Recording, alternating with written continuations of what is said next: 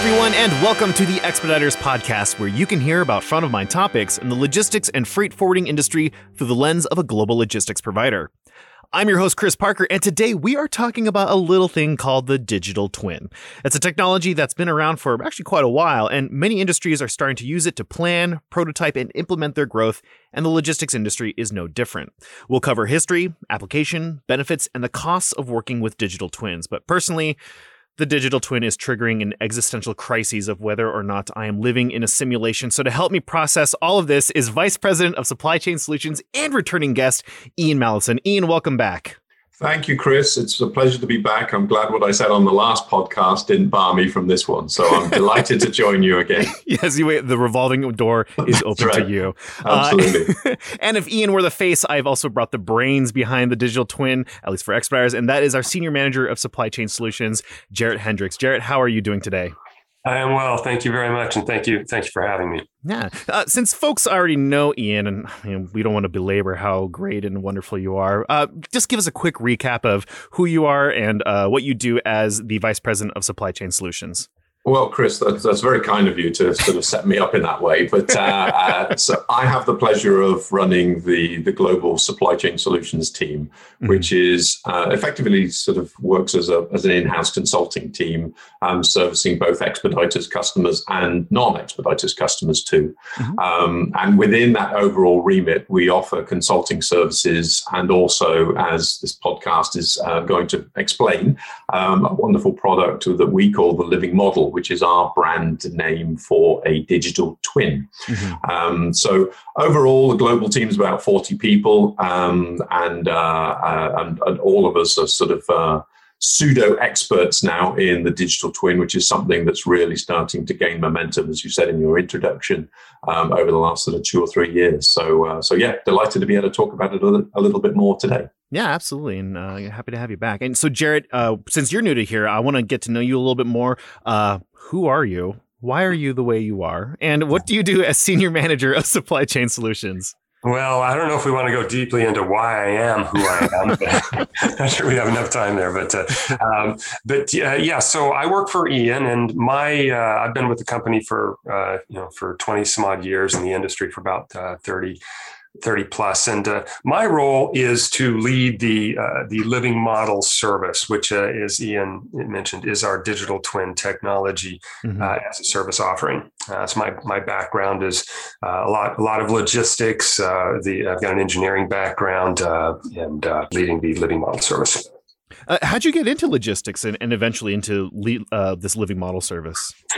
Well, I started in logistics, loading aircraft on the ramp in Phoenix for a company called America West Airlines. So I started, so some of our top folks started as runners. I started as a cargo handler, and then worked for a domestic forwarder, and then an international logistics company, and then finally Expeditors. So I've had a lot of experience in logistics, both on the IS side, operations, sales, and management, and now consulting.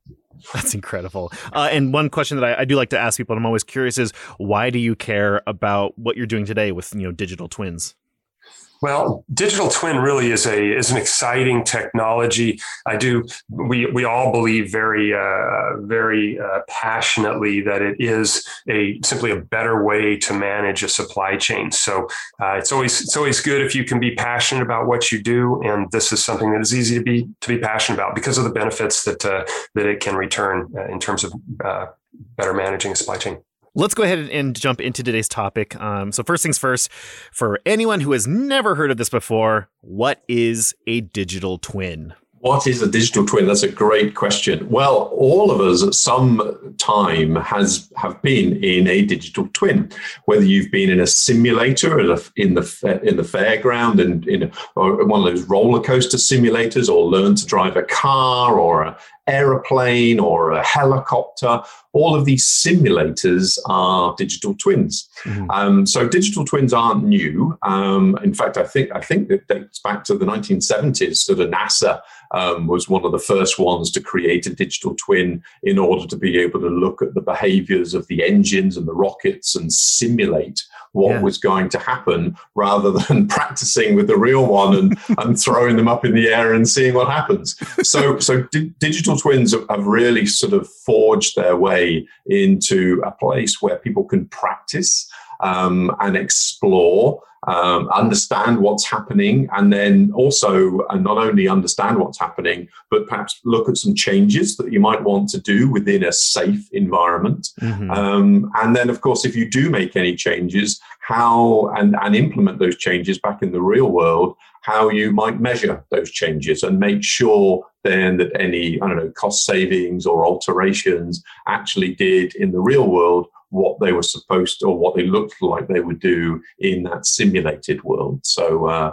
digital twins, particularly in the world of supply chain now, are becoming quite popular in being able to give customers full visibility of their supply chain, whereas in the past, perhaps it was rather fragmented. Perhaps they had multiple systems of records, multiple transport providers, all providing data separately.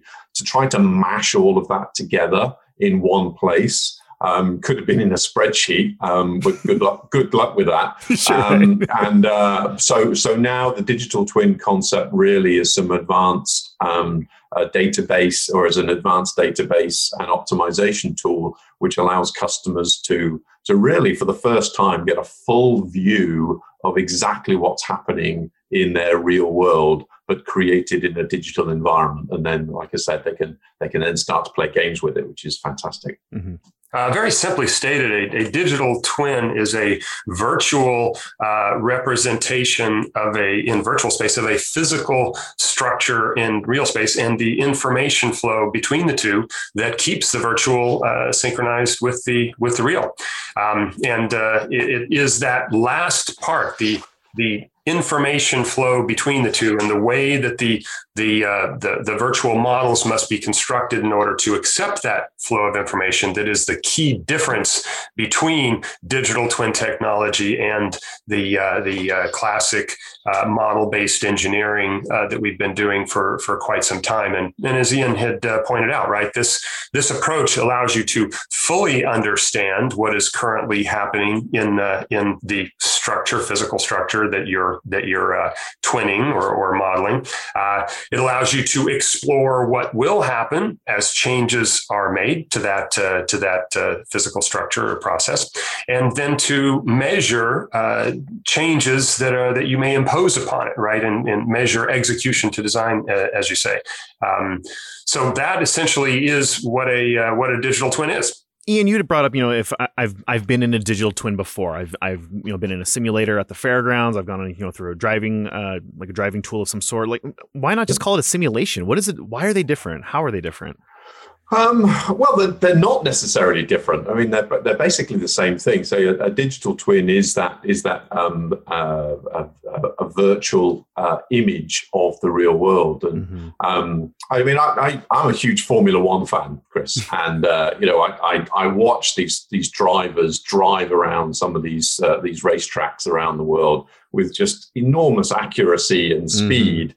But of course, before they get to the racetrack, they sit in this simulator, which is a digital twin, and are able to practice then, understand it, feel the way that the car is going to react, and then apply that. So once they've practiced and understood it, seen exactly how it's going to react, they're then able to apply that into their real racing. And also they might have even tried different techniques, different speeds, different corner techniques, etc. within the simulator. And then they can see how that's going to apply in the real world and make those changes. So in the world of supply chain, it really does help customers get a better picture of how their supply chain is responding, what perhaps is the current cost overall of their supply chain, what's the responsiveness of that supply chain, what's the carbon impact on their overall supply chain. Yeah. So that's the first sort of really powerful benefit of this tool, which is visualization to start with, just understanding what's going on today, and then you can then start to make some simulations about, well, what if we change things? What if disruption occurs? How could we best exploit some opportunities? What if we try different things? So that's what this tool really benefits customers in order to do. Before we kind of go into more how logistics companies are using digital twins, I want to kind of take a step back and let's look at this a little bit more industry agnostic. But what's the last 10 years been like for the digital twins? How are they being used today? How have they been received? How are they impacting the world essentially? So right now, digital twins are being deployed for three main purposes: either design to design better physical structures, and that's what our digital twin is focused on, the living model.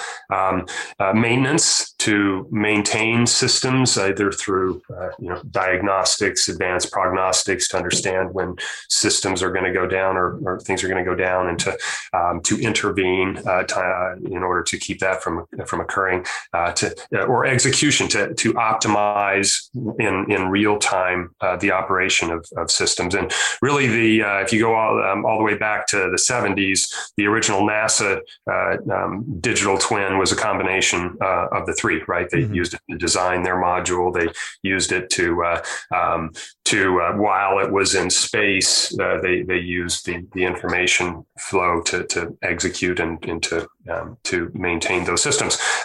Currently, it started gaining traction about 3 or 4 years ago in manufacturing. So now you're using it for machines to keep them more of the, designing the systems, but also maintenance. And now they're also being used of course, they're being used in the energy sector, transportation, in terms of building jet engines and any type of advanced engineering application.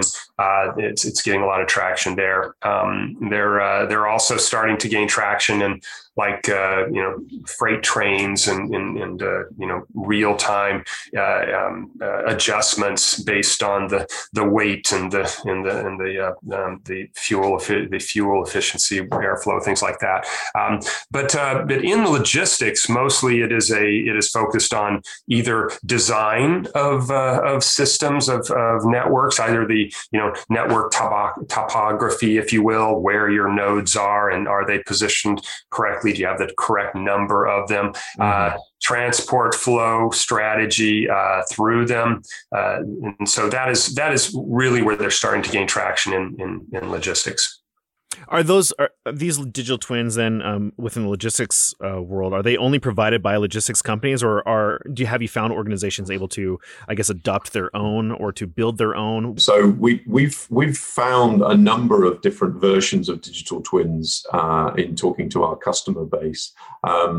Primarily around software providers. So customers have perhaps invested in their own software in order to be able to create some sort of version of a digital twin. Our service offering as the living model is slightly different in that we are a managed service. So we're not a software provider. So it's not a software as a service, a SaaS service. Sure.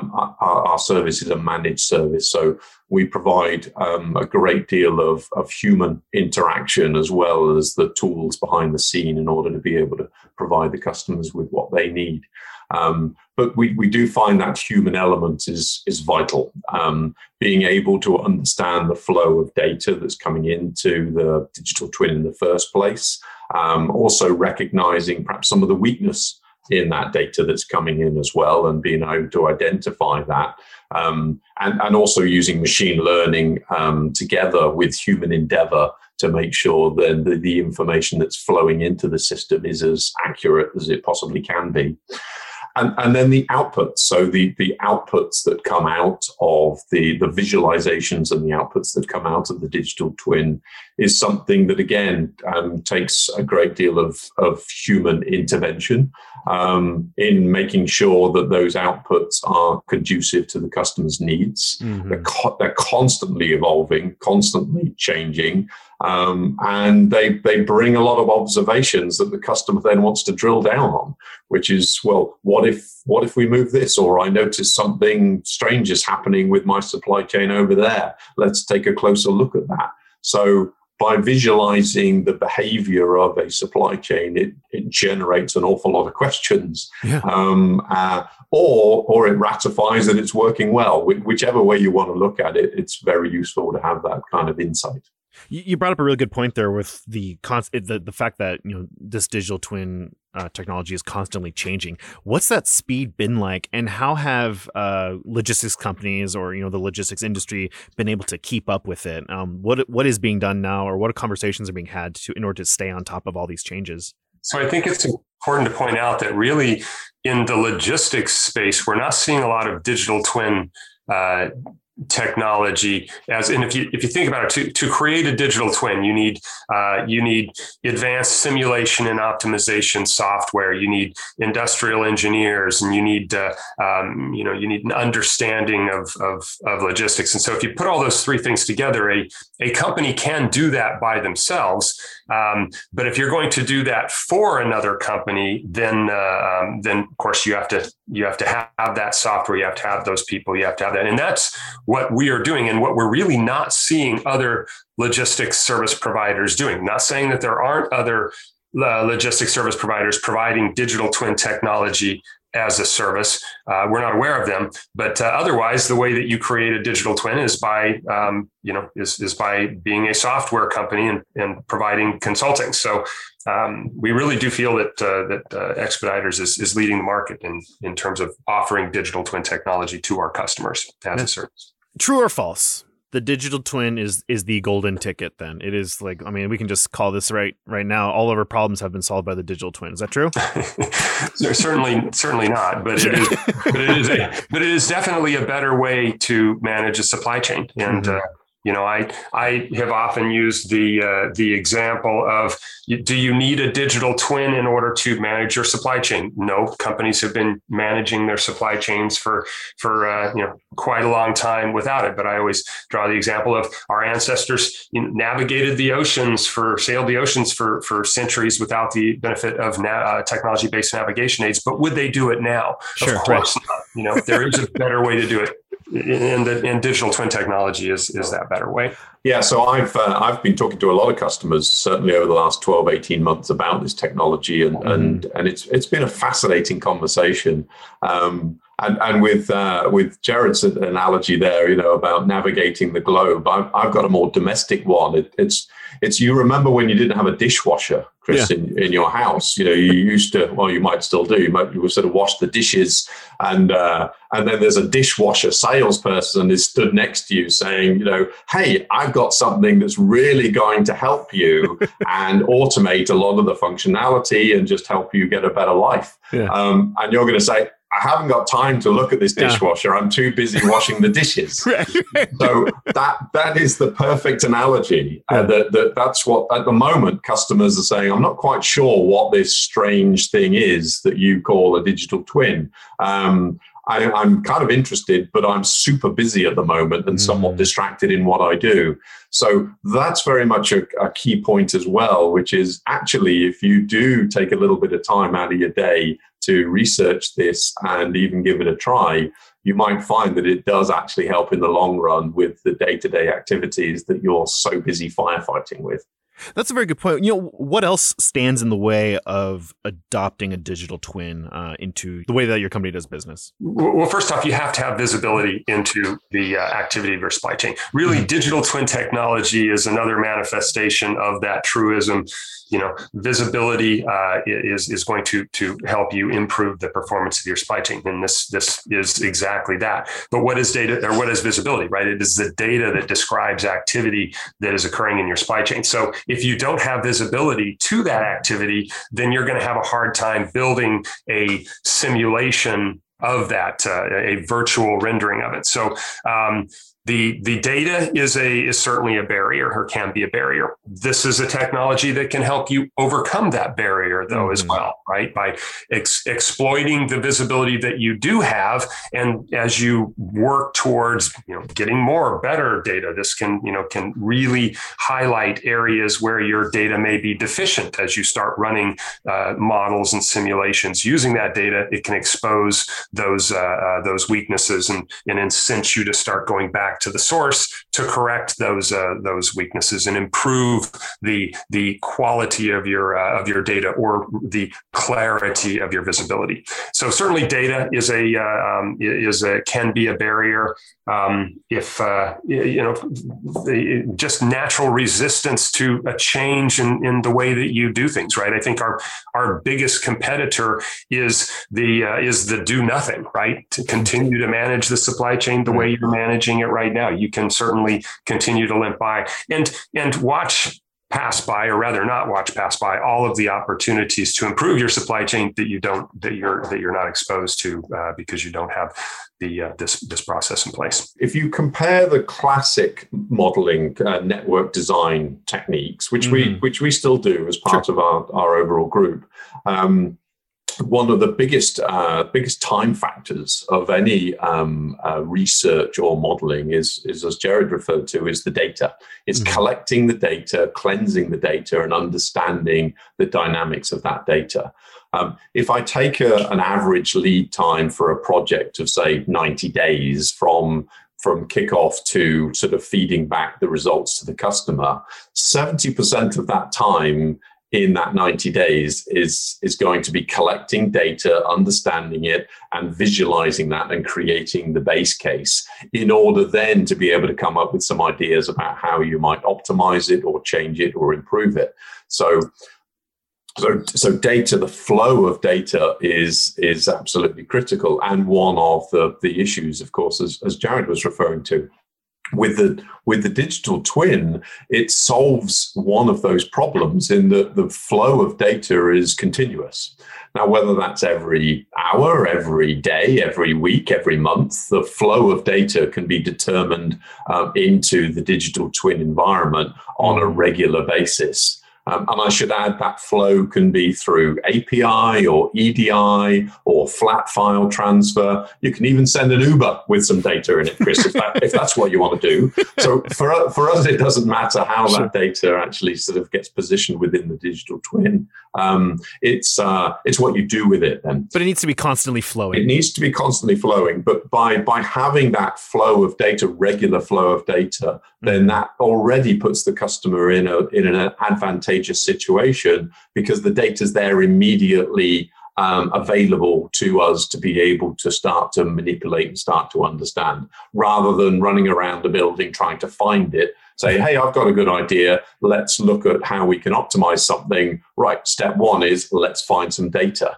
So that's already in place. So projects can be turned around within days or weeks rather than months compared to a traditional modeling approach. That flow of information, that is one of the three main parts of the digital twin. And just before we leave that, another thing that is a barrier is fragmentation in your service provider, the number of service providers that you have, right? Because it all comes down to the flow of information, the trading information. The more partners that you have, anytime you move data between systems, you have to translate that data. And the more times you're moving data, the more partners that you have, the more translations you have, the more opportunities for mistranslation. So while visibility across the supply chain as a key enabler is true, fewer, deeper relationships also promotes better clarity, quality of visibility. So that's also another inhibitor of applying this technology. If you have so many service providers that you can't corral the data.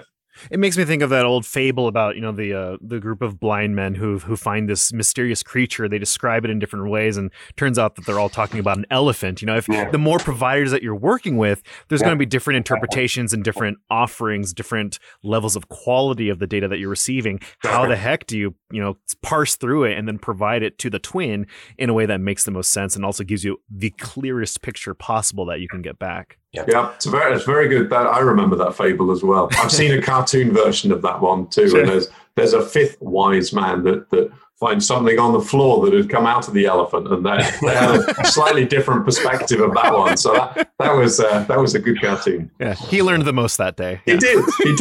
Yes. Okay, so digital twin, like we're talking a lot about data and how digital twins will benefit from a lot of data to build a strong simulated environment. What about companies that don't have that historical data? Do they just kind of lose out on whatever benefits that other companies could be getting from this? Well, there are ways to simulate transactions in order to create it. Ultimately, I mean, we use terms like simulation, but they have deeper engineering connotations as well. And the simulation versus optimization, the different solve types, but really key to this is a simulation of a supply chain, and a simulation is you have to have the activity that is occurring. Now, whether that's historical activity or whether it's forecasted activity or projections of activity, you have to have something to create that simulation. And you can do that if you don't have historical information, or it's changing so quickly or so dramatically that it really doesn't have any relevance to the current situation. Like, for example, the year that we've just gone through, the disruption that COVID has ensued. A lot of the modeling that we are doing, we're basing on 2019 data just because 2020 was so abnormal. Right. But there are ways to simulate transactions or activity if we don't have that.